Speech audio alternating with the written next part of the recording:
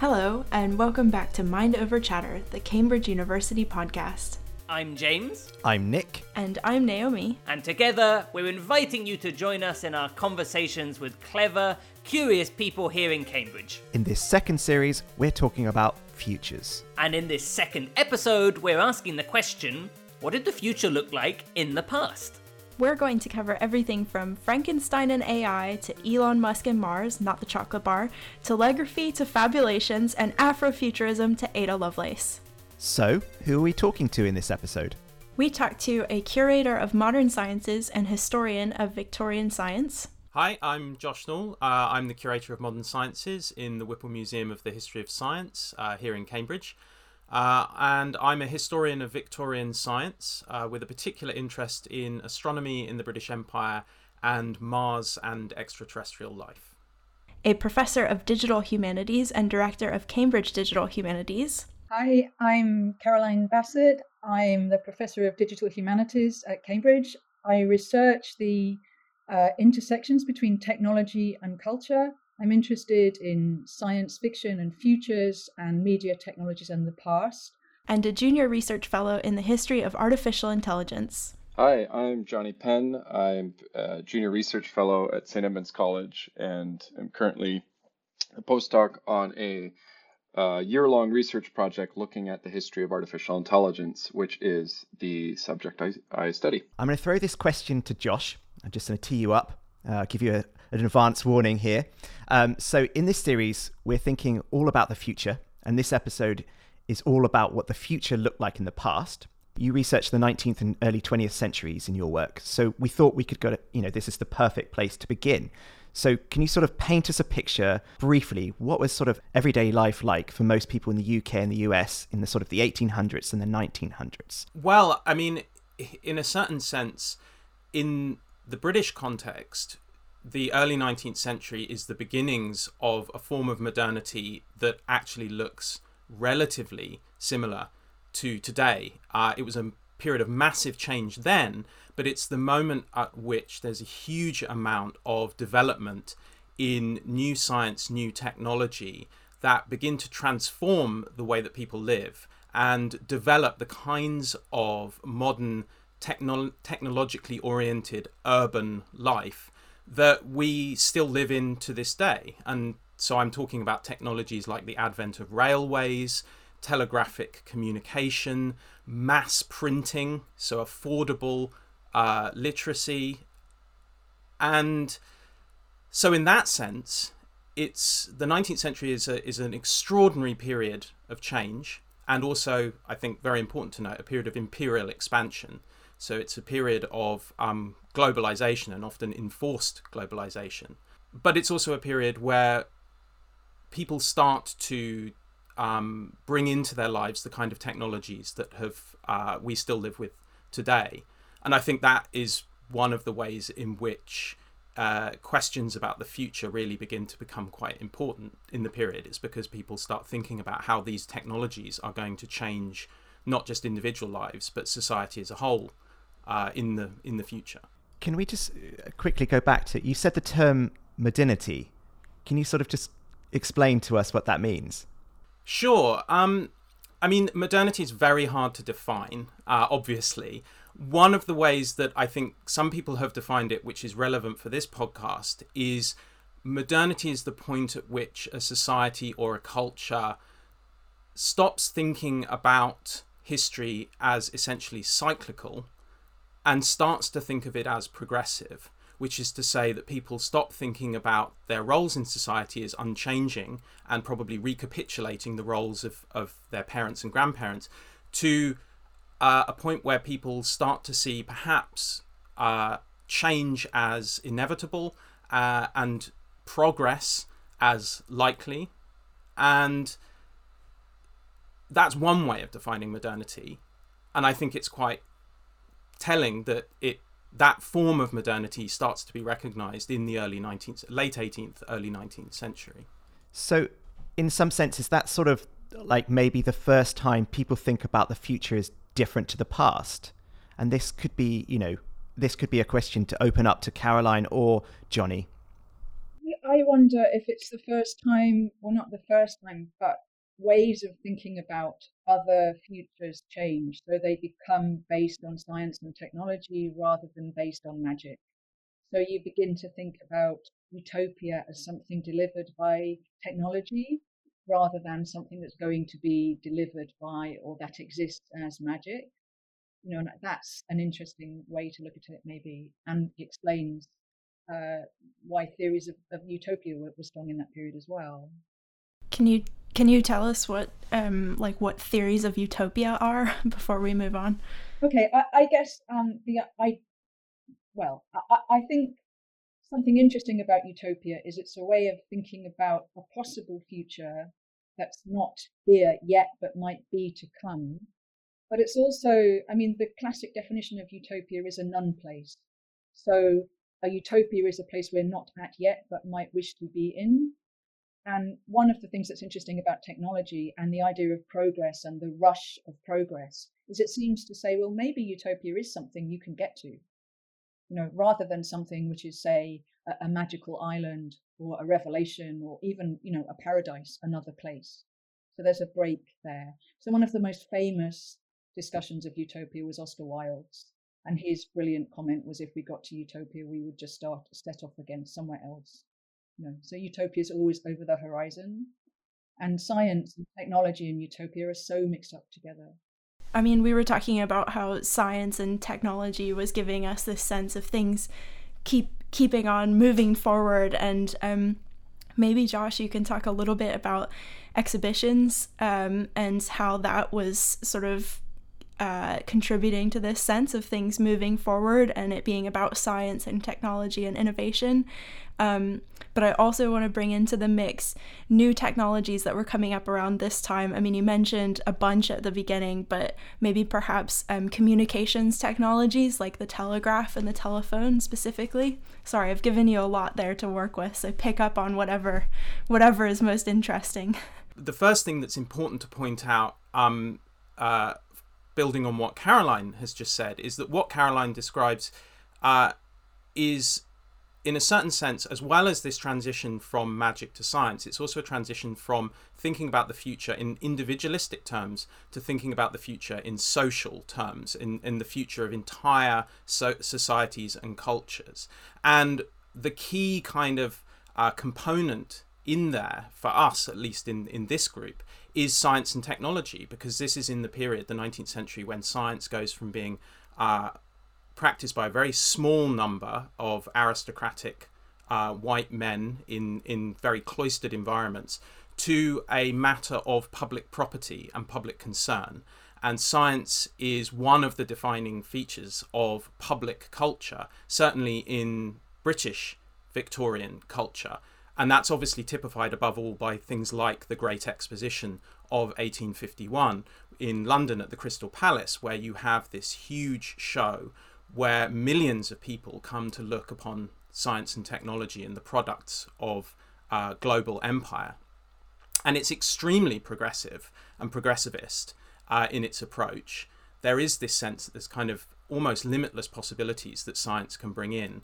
But there's also, with this, from certain people, worries that science and technology, therefore, are going to bring in unknown futures. And so, on the one hand, there's this idea that science is kind of the model for the future development of society. But also, on the other hand, there's a sense of we don't know what science might bring. And it might bring utopia, or it might bring dystopia. Well, I just wanted to expand on that, because I think to the public, hearing words like science and technology and innovation and progress, it's easy to focus on threads in our past that seem constructive.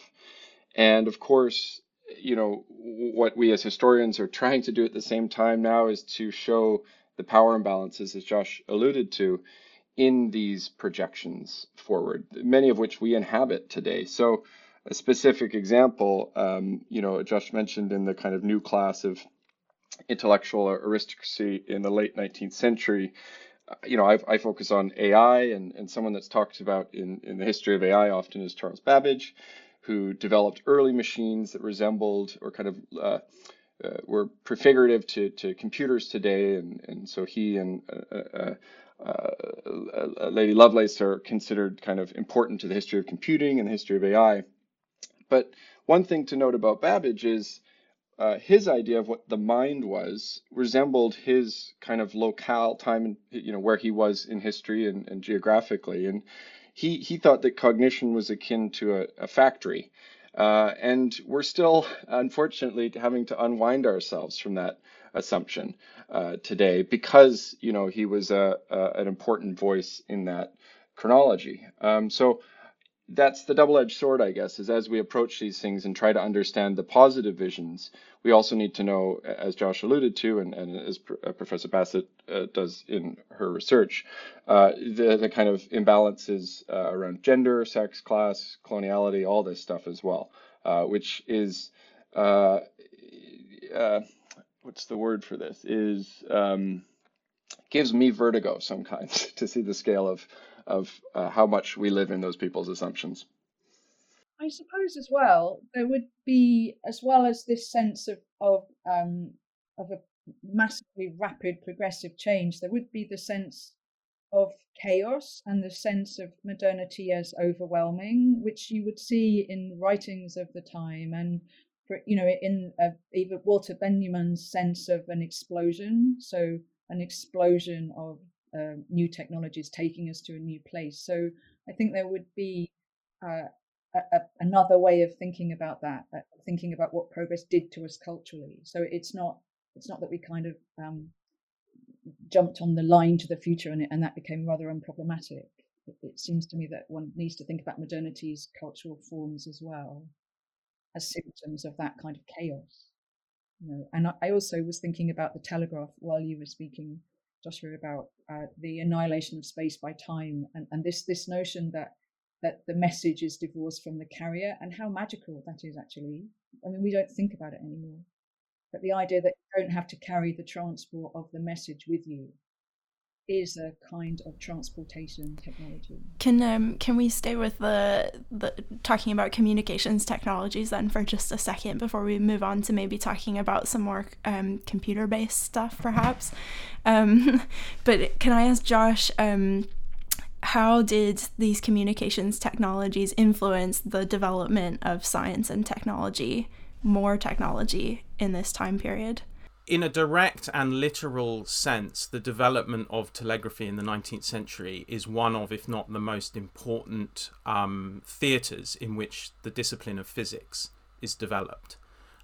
So electrical science and telegraphy and electrification more generally of buildings, urban spaces, is pretty much the dominant theatre in which the physical sciences, particularly what we now call physics, develop their work and theory, because physicists are deeply concerned with how to make telegraphy work. So that's a kind of literal, direct answer. But at a social level, the really profound thing that changes in this period is that you move from a position where communications technologies take weeks or months to move between geographical spaces to a position where it takes seconds. And it's not surprising that these technologies are being developed and vast amounts of money and time and resources are put into them at exactly the same moment that global empire is greatly expanding. In the British context, the British Empire is greatly expanding. So things like submarine cable telegraphy, which is not just having telegraph cables between towns and cities, but having telegraph cables between spaces like Britain and India. Britain and India are directly connected by telegraph cables in the 1860s. This changes the way in which the British Empire is able to govern itself, but also the way in which people are able to conceive of an empire as a unified body. And so this is also the period when we're thinking about futures that we start to see the development of what we would now call science fiction, and a lot of future projected science fiction that themes itself around future war and future empire, and starts to play out on these themes of, well, where is society going if Britain is able to communicate with its empire in India in a matter of seconds? And in the British context with this science fiction, you start to see, this is a point that Duncan Bell has written a great deal about, Cambridge historian Duncan Bell, you start to see scientific fantasies of racial domination by the Anglo-Saxons, and particularly ideas about how the future will trend towards a single global country or a single global government, which almost inevitably in these stories is a white Anglo-Saxon government. Wow, so we're really heading back in time in this episode. I mean, I thought the 1980s were ancient history, let alone the 1880s. Well, it wasn't that long ago, and actually everyday life wasn't even that different in the 1800s and early 1900s compared to today. Except, of course, that a lot of things we take for granted now, railways, telegraphic communication, mass printing, affordable literacy, were all new back then. And before we go on, let's just briefly cover when exactly the Victorian era was, since we'll be hearing a lot about this from Josh, who's a historian of the period. It's basically the 63 years during the reign of Queen Victoria, 1837 to 1901. It's a time during which the effects of the Industrial Revolution of the 18th and 19th centuries are still being felt. And as Josh mentioned, there was a lot of enforced globalization and imperial expansion. We're still grappling with the impacts of all of this, both the inventions and the colonialism, today. And one of those inventions was what Josh calls telegraphy, which is basically sending messages long distance without using physical objects. Like attaching a post-it note to a pigeon, and attaching the pigeon to a rocket, and attaching the rocket to a horse. Whilst horses communicate via Horse code, we humans have Morse code.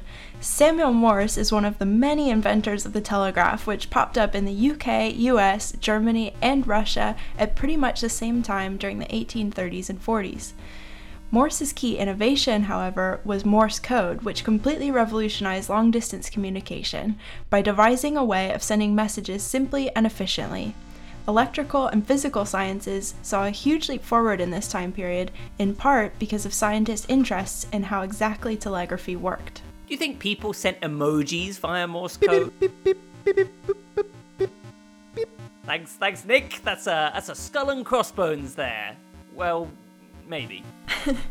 The telegraph began the process of shrinking our world and laid the foundation for the telephone, fax machine, and even the internet.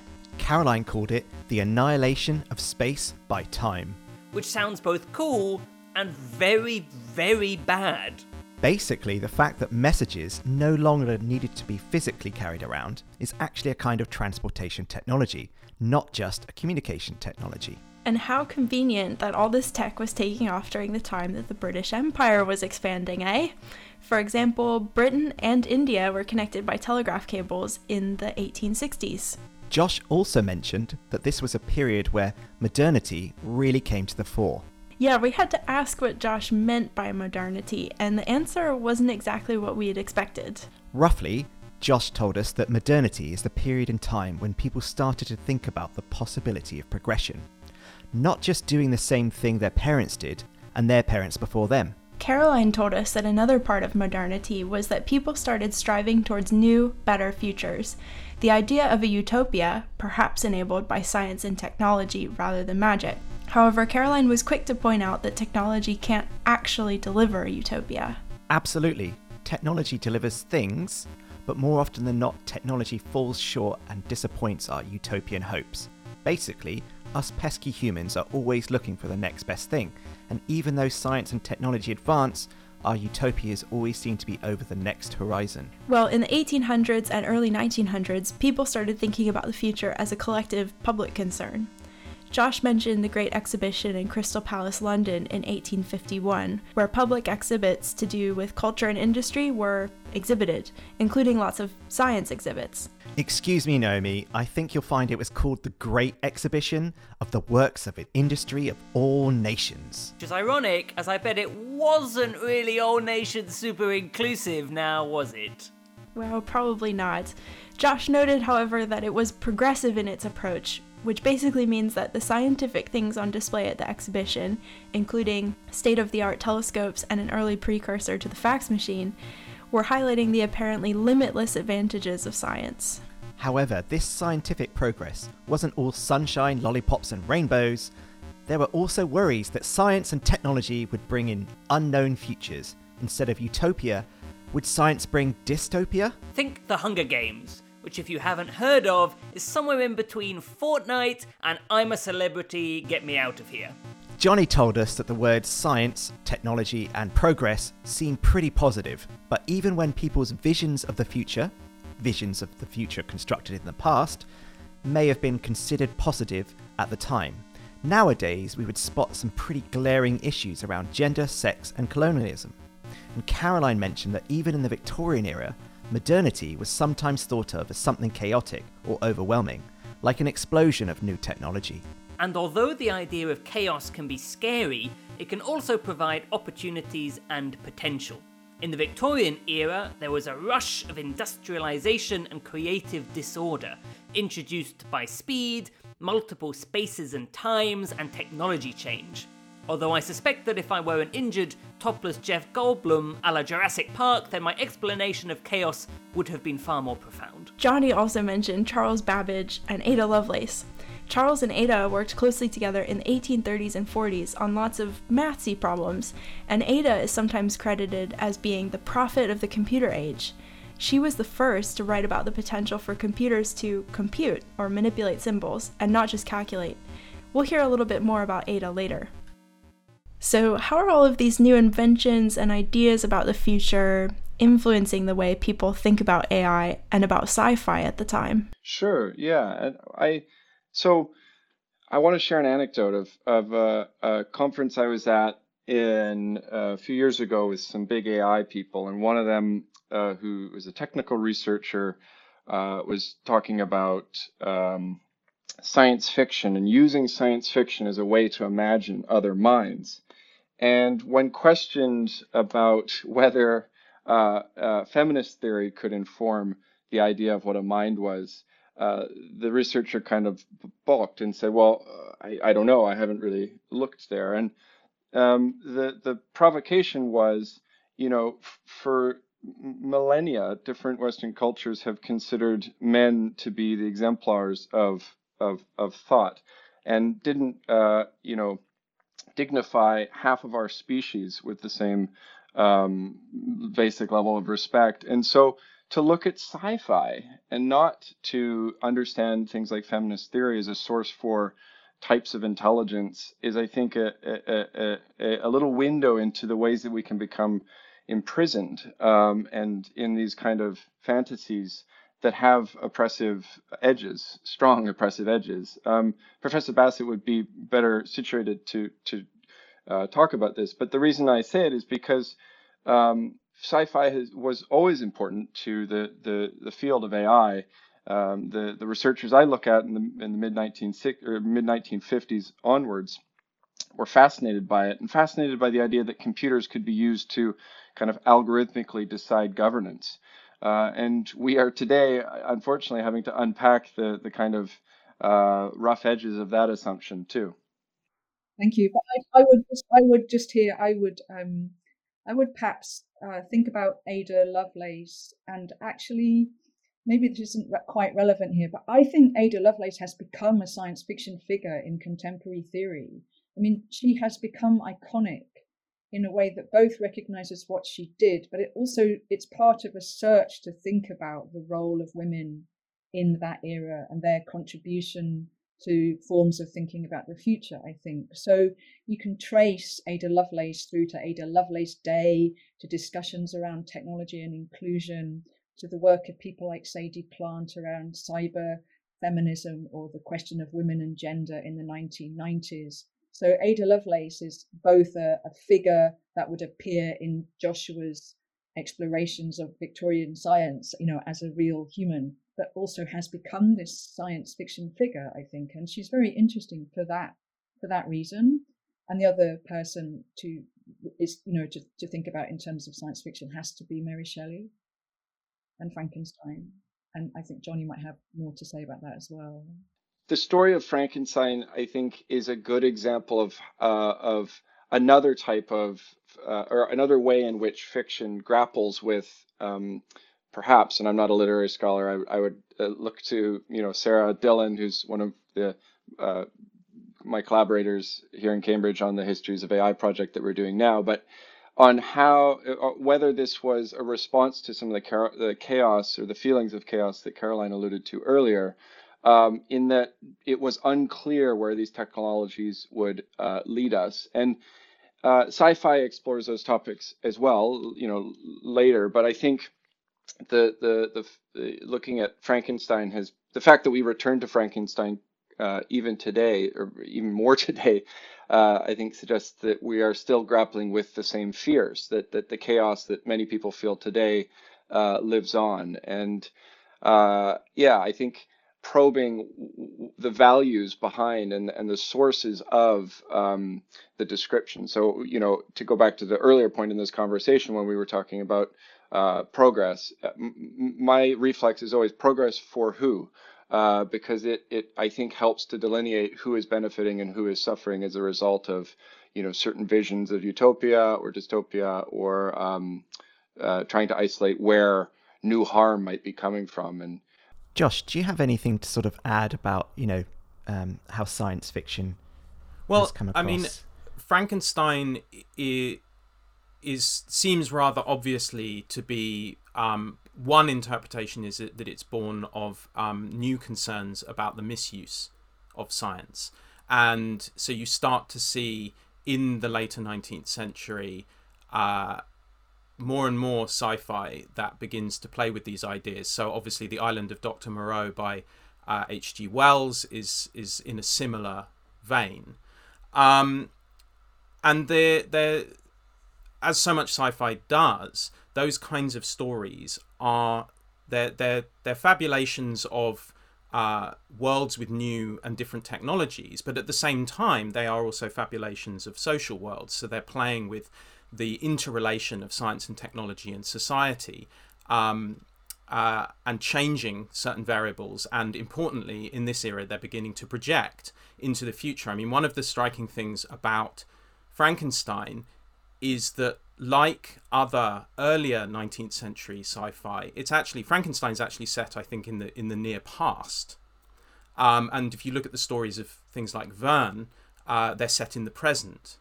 But when you get to the late 19th century, one of the key transformations is that you start to see more and more stories set in the future.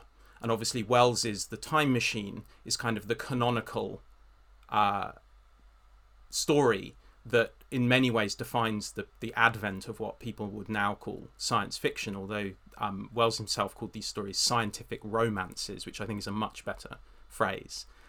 That's where you start to see not just concerns about the misuse of science, but you also start to see projections of what scientific ideas and technologies might lead to over time. So obviously in The Time Machine, you have this kind of pessimistic extrapolation where society degenerates precisely because it gets so comfortable.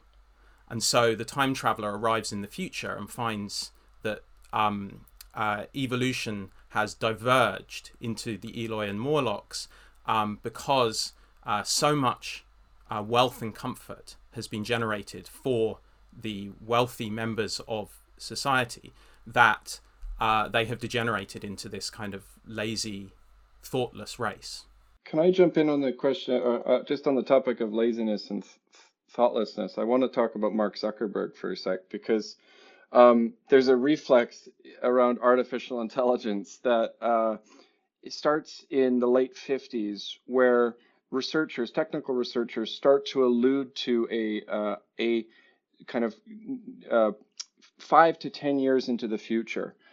So, an early article by a researcher named Herb Simon, who went on to win a Nobel Prize and helped develop, one of the first prototypes in AI, said that, within 10 years, a digital computer would be the world's chess champion, that it would prove, mathematical theorems, and it would be able to play music and discover theories in psychology and things like this.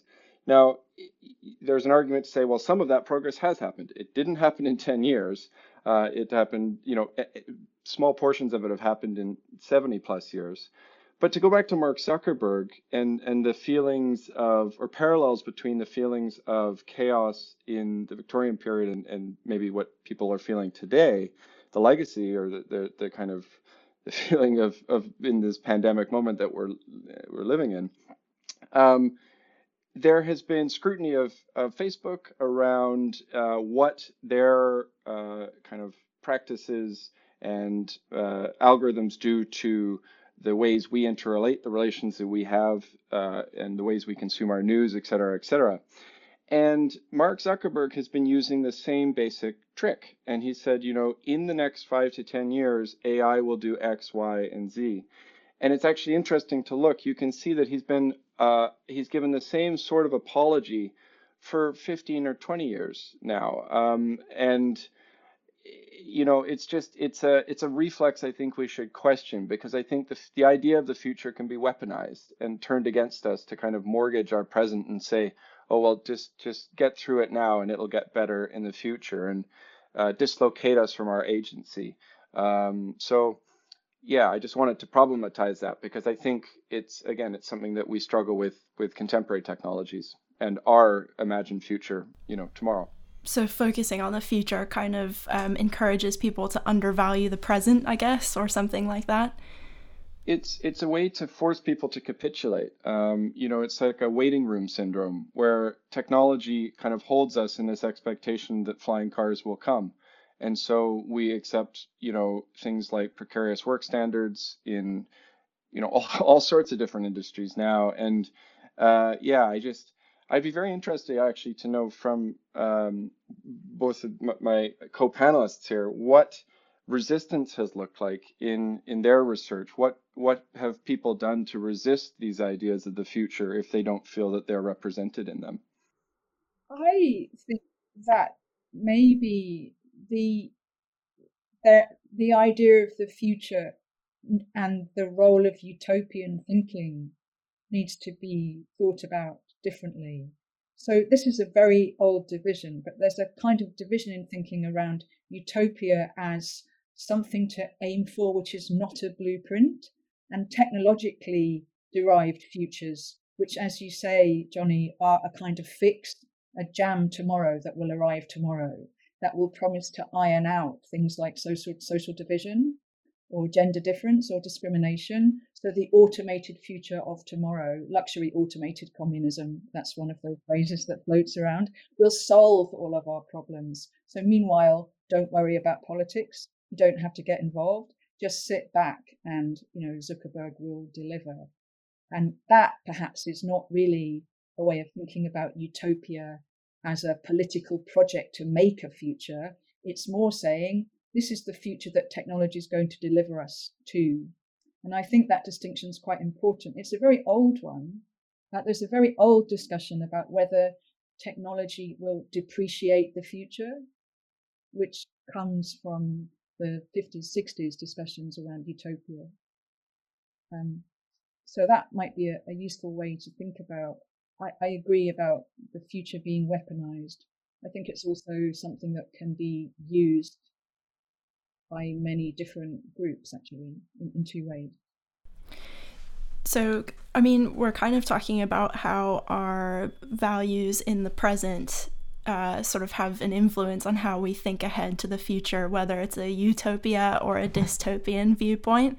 And I kind of want to go back to what Josh was saying earlier, and then Caroline and Johnny would love to hear your thoughts about this. But Josh, can we start with you? And could you summarize some of the dominant beliefs or values in the 19th century that showed up in science fiction back then, or the way people were talking about and thinking about the future? And then once we've heard from Josh a little bit, maybe Caroline and Johnny can come in with some more 20th century ideas about that. Sure. I mean, unfortunately, one of the dominant ideas and values that you can't really get away from in late 19th and early 20th century science fiction and projections of the future is virulent racism, and particularly a belief in the need for the development of white Anglo-Saxon races as the dominant controlling forces in global governance. And one of the striking arenas in which this appears in my research is on the planet Mars. Because in the period I'm looking at, Mars is hotly debated as to whether it's a living or a dying planet. And if Mars is a living planet and has life on it, then there is a strand of thinking, and this is up to and including senior astronomers thinking this. The argument is that Mars is a more developed planet than the Earth, because Mars will have formed earlier than the Earth when the solar system was forming, when it was condensing from a cloud of gas. The planets formed from the outside in. So Mars is an older planet. So if life has evolved on Mars, it will actually be more evolved. And the reason this is interesting to me is because the astronomers who begin to theorize about what life will be like on Mars really use it as a space to project their own prejudicial views about the nature of race and technology. So Percival Lowell, who is the dominant astronomer arguing for advanced intelligent life on Mars, argues that he can see canals that have been constructed on the planet Mars, which he says is a massive irrigation system which has been used to channel water around the planet to keep the species alive, because it's a very dry planet. But one of the important things he points out is he says that you can't see any country delineations on Mars. So clearly what has happened is that he says this explicitly. He says one race of people on Mars has evolved far enough to dominate and take over and create a single unified government and race on Mars. And it's very clear what he's projecting. He's projecting white male technologists, because these people are building canals, which at the time he's writing are one of the most kind of high-tech products of modernity. This is the same time that the Suez Canal and the Panama Canal are being built. So that's not even in sci-fi, that's in astronomy. That's an actual argument about what he is seeing through his telescopes. But of course it is a projection of the future, because Mars is absolutely this screen onto which the future of the Earth is being considered. And as I say, these same ideas, the kinds of ideas that are nourishing Lowell's thinking, are also nourishing the kind of future war sci-fi that becomes a really strong strand of science fiction writing, particularly in the early 20th century, where writers fantasize about the developments of future wars, which almost always end with global domination by one cohort of people. And that cohort of people, on the one hand, they're always white, but those people are always also rational scientists. There's a very technocratic strand to this, and H.G. Wells was very much an advocate of this idea, which is that the future of global governance lay in scientific governance, that instead of having emotional, political governance, you should actually leave governance to scientists, because they will figure out what's right for everyone by just crunching the numbers. Caroline, are you happy to sort of jump in on this one and sort of pick up, and maybe you can bring in your sort of 20th century sort of perspective here? Yeah, I was thinking about something that perhaps is already obvious, but future projections are always projections that come from the time in which they're made, and they therefore gather up and express the social relations of the time and the differences of the time and the different positions, and actually the racialized and the gendered biases that we see there make that incredibly obvious. The question that then arises for me actually is, okay, they express those relations, but somehow the claim that science fiction makes, and maybe the claim that literature makes, is that somehow it can break out of those horizons. Somehow it doesn't only express ideas about the future, don't only inevitably express the dominant ideas of the time that they're writing from. They manage somehow to think about something else, to see another horizon.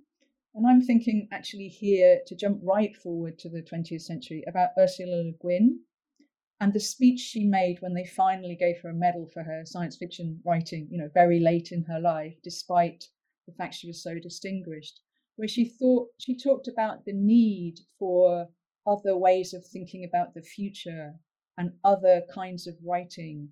And she talked about science fiction in terms of a greater realism.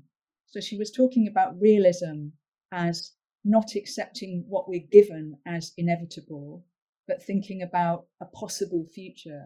And all of her writing intervenes in that in different ways, I think. She says, okay, these look like inevitable gender relations. In this world, I am going to disrupt those gender relations and talk about a society in which the inhabitants change gender from month to month. What does that do to this culture? So she's starting from a very different place, actually, and assuming that instead of talking about very new technologies and very old social relations, you start by thinking, what if social relations were different? And then what kind of society would that produce? And that opens up a different future, I think. So the question that one of the important questions about science fiction for me would be, or a starting place to think about it, would be to say, yes, it's absolutely bound up in and entangled with dominant social forms and with scientific culture at the time, but it's entangled with it in a very specific way, and it can do something. And one of the things it can do is kind of peep over a horizon, or perhaps pick up those subaltern or less dominant currents of thinking that were always there, So then you could go back to Mary Shelley and say, yes, she was picking up a fear, but there was also something interesting about confusing boundaries between artificial bodies and human bodies that did something about what it was to be a woman as well. So I think there's a way in which science fiction can deal in utopian thought that produces something new. So there's a lot more to science fiction than aliens. Oh, absolutely. Johnny kicked things off by explaining that science fiction was a way to imagine other types of mind, and how sci-fi has always been important to artificial intelligence, or AI. But we also heard that sci-fi has had some oppressive edges. For example, for millennia, different Western cultures have seen men, mainly white men, as the examples of thought, without paying much attention to other viewpoints and worldviews. We also talked more about Ada Lovelace, who we met earlier. As well as being the prophet of the computer age, Ada has today become an iconic figure in maths, science, and science fiction. Yay, Ada! Caroline mentioned Ada Lovelace Day, which, if you're interested, is on the second Tuesday of October. That's the 12th of October if you're listening in 2021. And that's the 9th of October if you're listening in 1821. Shout out to the C theory of time! Caroline also mentioned Mary Shelley's Frankenstein, published in 1818, just before the Victorian era. Quick side note, Mary Shelley also had a bit of a relationship with Ada's dad, good old Lord Byron. Small world, eh? But what's Frankenstein got to do with AI and computers? Well, Johnny told us that Frankenstein, both the story and his monster, is seen widely as a classic response to the fear of not knowing where technology might take us. Science is set up to answer the question of, can we do something? For example, can we sew together body parts from dead people and inject new life into it with electricity? Answer, no. Science isn't set up to answer the question of, should we do something? For example, should we sew together body parts from dead people and inject new life into it with electricity? Answer, of course! Why else does anyone go to university? In writing Frankenstein, maybe Shelley was sort of saying, hang on a sec here, we should probably look a little harder at the implications of some of this new technology before barreling ahead with it. Wouldn't you say, boys? Josh offered another couple of examples of noteworthy science fiction here. For example, H.G. Wells's Island of Dr. Moreau, published in 1896. Back when a PhD was a surefire route to owning your own island. And given that Moreau is a sort of mad scientist running unethical biological experiments on a remote island, and given that Wells was fond of eugenics, I'm not sure there's much to look up to here. Josh also mentioned H.G. Wells's The Time Machine, published in 1895, which is one of the first examples of the time travel subgenre of science fiction, or, as Wells called them, scientific romances. That's not what my postdoc told me about scientific romances. He told me that when a round-bottomed flask and a petri dish love one another very much... Okay, stopping you right there, James. You might have heard Josh talking about Eloi and Morlocks. If you were as confused as we were by these terms, we recommend you take a gander at the Time Machine. There are two types of beings encountered in the book. #no spoilers. We also heard Josh use a great word here, fabulation. I swear fabulation was made up by Aqua when writing the lyrics for Barbie Girl. Well, if so, Josh wasn't admitting to it. We asked him later about fabulations, and we think it means imagining something based on the imagining of something else. Easy. Josh also told us that, interestingly, when we get to the late 19th century, we start to see more and more stories set in the future. Perhaps it's got something to do with that definition of modernity we heard earlier. I like Johnny's suggestion that we might be able to draw a parallel between the chaos which the Victorians might have felt and the way some of us might feel today in 2021. Yeah, the idea that we keep expecting or hoping for things to change because we're always promised things will get better, but maybe these promises mean we become complacent. Caroline also connected this back to the idea of a utopian future delivered to us by technology. But is this actually very likely? It reminds me of some of what we talked about in Series 1, where people are expecting a technological or scientific solution to climate change that will solve all of our problems. But what nearly everyone told us last series was that science isn't actually going to solve our problems. Not on its own, anyway. So, wait, let me get this straight. Are you saying that perhaps by valuing science so much, this has somehow led us astray? That's the idea, if by valuing science so highly, we're expecting it to solve all our problems. Oh! Hit me in the science degree, why don't you? We also talked about how values in the past always shape projections about the future. We talk more about this in a future episode. A pretty horrendous example of this was the belief that white Anglo-Saxon races would become dominant controlling forces in global governance.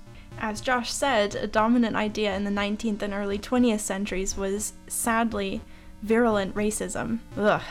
Josh gave the example of white male astronomers using Mars, the planet, not the chocolate bar, as a means to project their own prejudice. For example, Percival Lowell, born 1855 and died 1916, thought that because he could see channels of water on Mars, but couldn't see physical boundaries between different countries, that this might indicate that there was one mega unified race. Just a reminder here, this is not sci-fi we're talking about. Lowell was an astronomer. This is what scientists were actually theorizing about at this time. Well, some of them. Really rubbing salt in the science wound here, Naomi. On a lighter note, Caroline told us that sometimes literature can see beyond the dominant values and beliefs of the time. She gave us the example of Ursula Le Guin, an American sci-fi author born 1929 and died 2018, who talked about the need for other ways of thinking about the future. A lot of her writing revolved around the question, what kind of world do we want to live in? Another great author who tackled similar questions and who we didn't get to talk about much in this episode is Octavia Butler. If you want to know more about her, we recommend you check out a recent episode of NPR's Throughline podcast. We'll put the link in the episode description for you. I hope NPR pays us for that shout out.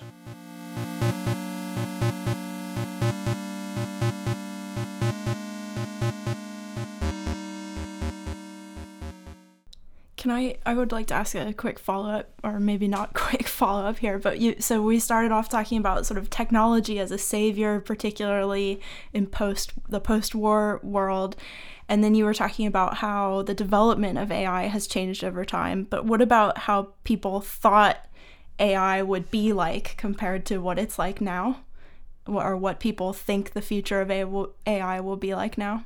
The idea of how AI has changed, historians have, I think, more work left to do to properly answer that question, because AI practitioners have had quite a large part in writing their own history. And if you were to ask, Steve Jobs to write the history of computing, there are certain parts of the story he would leave out. And just the idea that we're talking about AI may not actually be the case. Back in the day, that term didn't take off straight away. It was terms like applied epistemology or non-numerical computing or engineering psychology, fully automatic programming, things that do not have nearly as much kind of sensationalism built into them. And so the fact that we've used that term AI to kind of look backwards and try and find the narrative, I think belies that we don't actually know yet exactly that of which we speak. And that's what I'm biased towards saying this, because that's what the project I'm on right now with a bunch of other great researchers around the world that we're trying to this is the riddle we're trying to solve. But I hope that's not too academic of an answer. Caroline, can I just at this point jump over to you here? So we're thinking about this idea of AI. So when and why did AI sort of become, scary or somewhat threatening? You can see a long history of ambivalence about the idea at the root of AI, which is that intelligence has come into the world to challenge human intelligence, or to act like humans, or to pass as humans and scare us as such. Metropolis would be one of the films that expressed that. Arthur C. Clarke's work would gather up that fear of an intelligence that surpasses us. And today as well, there's this endless genre of films, which are often oddly retro-futurist at the same time as addressing this idea of intelligences that we don't get, that we can't quite recognize, that are a bit too much like us. So that kind of cultural anxiety around AI is very long-standing, and I think it relates to science as science develops, or to technology as it develops. But it's slightly separate from that, or bigger than that, and it's very interesting. And I think it actually it comes back in waves. So that I think Joshua's discussion of progress and history at the beginning was very interesting. But I think one of the things that's very noticeable about AI and our cultural concerns about it is that it returns as an anxiety in different forms and shapes across different periods. So if you go back to the 60s, when you've got the rise of computers and computers coming into public consciousness, if you like, then you have a kind of series of worries about intelligence. You come back to the 80s and the internet, and there's cyberspace, William Gibson, the idea of networked and network intelligence is another kind of fear. And right now, another wave of concern around the future to come in relation to rising forms of AI. So one of the things I'm really interested in is ways in which our futures come back to haunt us in cyclical ways. So we're haunted by Mary Shelley's Frankenstein right now. I don't think we cared about her so much in the 90s. But now, because there's new developments in AI, she's back in our heads. And I think that's the sort of, because we haven't resolved the big issues about technology and culture, or being really basic, being human when machines are getting cleverer.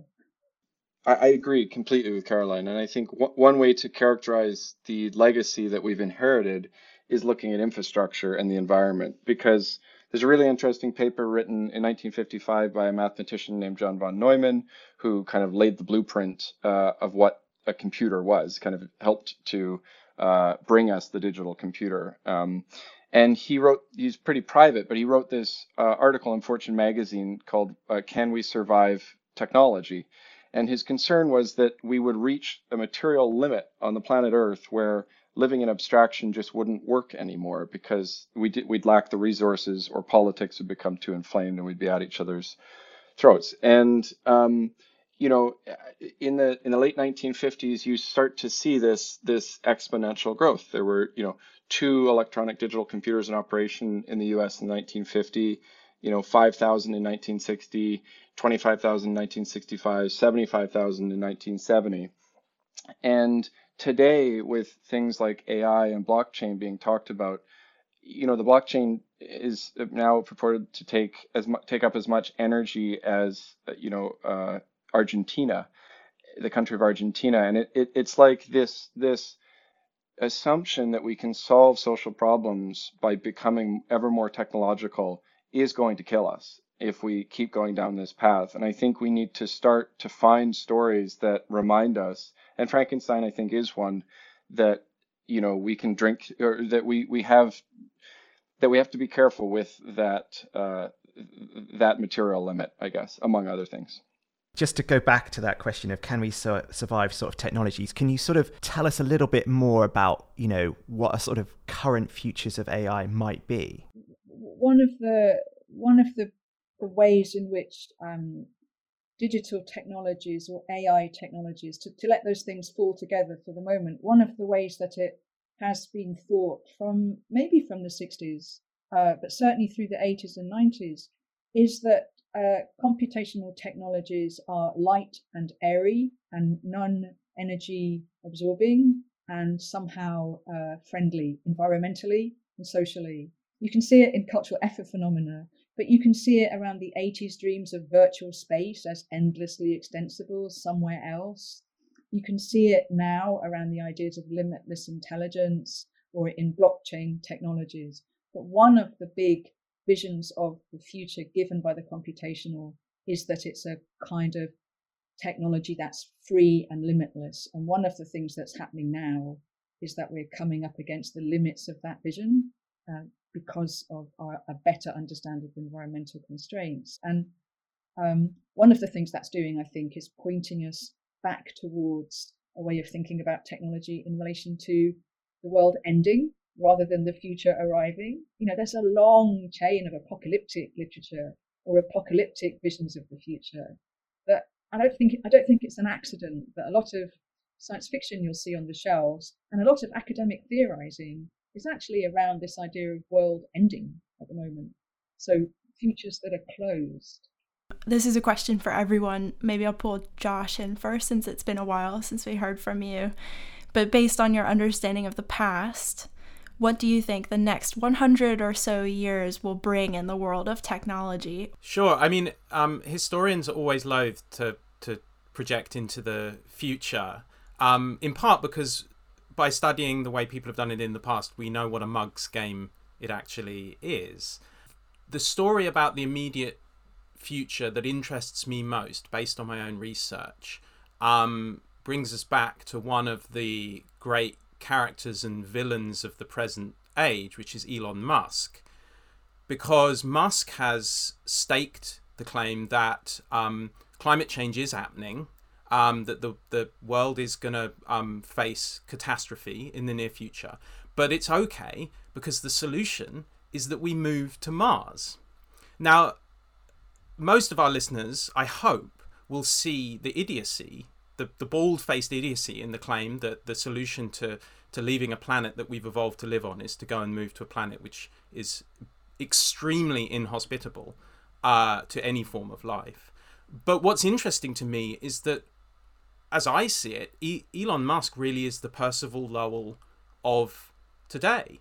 He's committing exactly the same kinds of sins that Lowell did when Lowell projected advanced technological life on Mars back in 1900, because Lowell saw himself on Mars in the future, which is to say a rich industrial capitalist building canals. This is the Lowells of the future who are securing the future for Mars. In the same way, Musk is not seeing the future of humanity on Mars. He's seeing himself on Mars. I mean, he actually said that going to Mars in the future and living there will be affordable, and then said it might cost as little as £500,000 for a ticket to Mars. So that gives you a sense of the kind of projection of who he actually sees on Mars. It's not the future of humanity. It's the future of a very rich elite. So really all I can say about the future is that we need to watch out for people like Musk, because we have precedent from the past in people like Percival Lowell. We know that these kind of techno-triumphalist fantasies are dangerous and we should watch out for them. And as both of my colleagues on this call have pointed out, these kinds of fantasies can be used as a way of obfuscating, dealing with present problems. It's very simple to listen to Musk and think, well, okay, well, actually, we don't need to worry about climate change because the technologists, the people building spaceships, have got the future sorted. And I think that's very dangerous. So I've always been interested in how, for example, feminist writers in the 60s and 70s, fictional writers and theorists and activists thought about computational culture, technology, reproduction and biotech. And really what they were saying was, I disagree with the way that society in general is thinking about where it should go. I've got another idea. So I'm interested in those alternative futures that endlessly come up in future visions. So there's a sort of recuperative way of approaching these histories. And it means not looking at the Zuckerbergs or the Musks today, but asking about perhaps what Afrofuturists are writing about. Because they're not starting from the center, they're starting from somewhere else, both as an analytic of what's going on now and because there's a future there that is being laid out. I think it's really important. Okay, I'm going to jump in here, and this is our final question here. So it's not a speed round, but just short answers only, please, if we can get these ones. And Caroline, I'm going to jump straight back to you because you just talked about a couple of things that probably lean towards this question. So what do you look forward to when you think about the future? Freedom.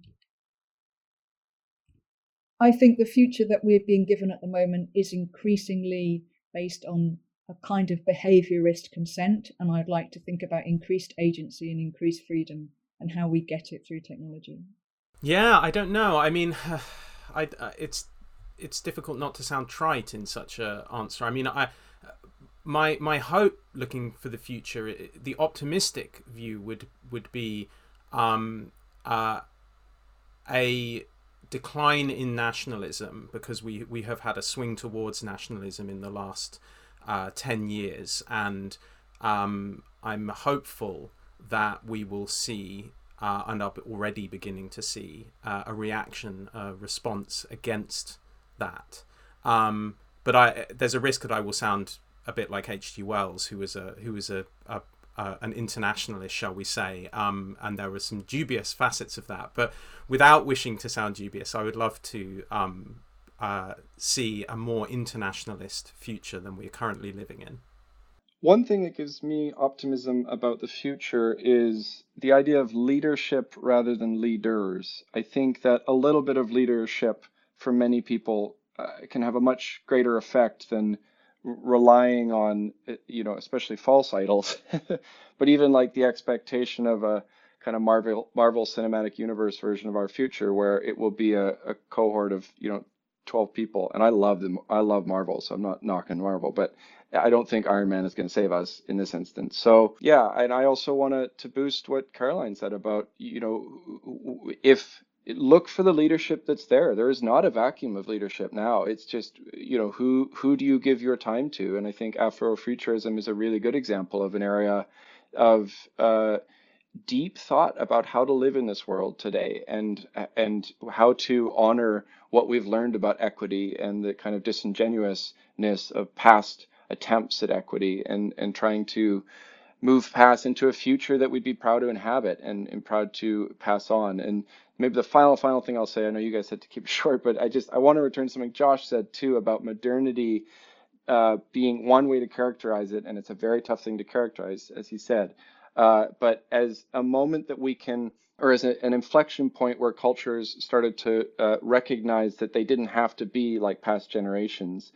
And I think that's a blessing and a curse, because being like past generations, as long as we're learning and not kind of recommitting ourselves to some of their biases, connects us to our history and to our place in this world. And we can understand our place in this world through history already. We don't need a future to arrive to start to do that. And it might make people feel a little more like they live somewhere in time, at least. So that's my plug for studying history. Thank you, Josh, for getting us there. Yet another conversation drawing to a close, like a pair of binary stars setting over a dusty desert landscape.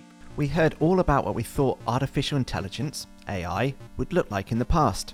Yes, Caroline told us that there's a long history of ambivalence towards AI. For example, the 1927 silent film Metropolis. She says there's an endless genre of films with intelligent beings or entities that are a bit too much like us for comfort. Apparently this anxiety is long-standing and reoccurs time and time again. Caroline also told us that some of these stories are retrofuturist, which is a blend of an old-fashioned style with ideas about the future.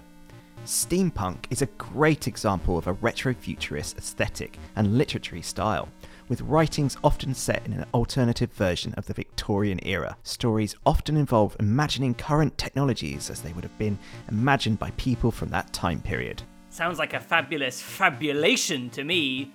but we need Josh to double check I got that right. I loved Caroline's line, "Our futures come back to haunt us." We're haunted by Frankenstein right now with the rise of AI. It's more in our heads and in this conversation than it has been in recent decades. Caroline also highlighted that digital and computational technologies do have an environmental impact. They're often thought of as somehow free and limitless, but we now have a better understanding of the environmental impacts of these technologies. Realizing that there are limits of technology is making us think about the end of the world. And in fact, there's a lot of apocalyptic literature around at the moment. This is probably not a coincidence. Ooh, and this is where we learned that historians hate making predictions. Exactly. We wanted to know what the next 100 years might bring in terms of technology, which is how we learned Josh isn't keen on making predictions. He compared Elon Musk to Percival Lowell, the astronomer we talked about earlier who thought he saw channels of water on Mars. Musk has claimed that climate change is happening and that some sort of catastrophe will follow, but that it's okay because the solution is we'll move to Mars. But, as Josh points out, why would we want to move to an inhospitable planet that we didn't evolve to live on? I'm with Josh. It's hard enough living here on Earth. Well, don't worry, Musk doesn't really see everyone moving to Mars, just people who can afford a £500,000 price tag. So you'd be stuck here. You're making a lot of assumptions about my net worth, Nick. For all you know, I could be sitting on a cool million, which I'd use to pay for me and Naomi to go to Mars, leaving you here. Well, at least according to Josh, these kinds of techno-triumphalist fantasies are dangerous, as they mean we might avoid dealing with current, pressing problems. Techno-triumphalist sounds like a great name for a band that blends edgy electronic music with folksy German brass band tunes. Hast du diese neue Musik von Techno-Triumphalist gehört? Geil! And one final term came up at the end there, worth highlighting: Afrofuturism. This is a genre of science fiction, art and music which explores the future from an African-American experience. If you're interested in reading some Afrofuturist work, definitely check out Octavia Butler. And another well-known Afrofuturist writer who we didn't get a chance to mention is Samuel R. Delany. Caroline said that non-dominant visions of the future, such as Afrofuturism, can be really helpful in expanding our understanding of the world and opening up ideas for possible futures that might not have been considered by the people in the mainstream. Just like Techno-Triumphalist's latest album. Well, that brings us to the end of this episode. Stay tuned for our next episode about well-being. Before then, please fill out our survey. You can find the link in the episode description to tell us what you think of the podcast. And make sure to leave us a review on whatever platform you use to listen to your podcast. A good one, ideally. And as ever, please spread the Mind Over Chatter word by telling. Just tell everyone. A huge thanks once again to our guests, Caroline Bassett, Johnny Penn, and Joshua Knoll, and to our two fantastic behind-the-scenes helpers this series, Annie Thwaite and Charlotte Zemmel. Music was by the extremely talented Carlo Ladd, and artwork by the equally talented Alex Sadler. See you next time. Bye!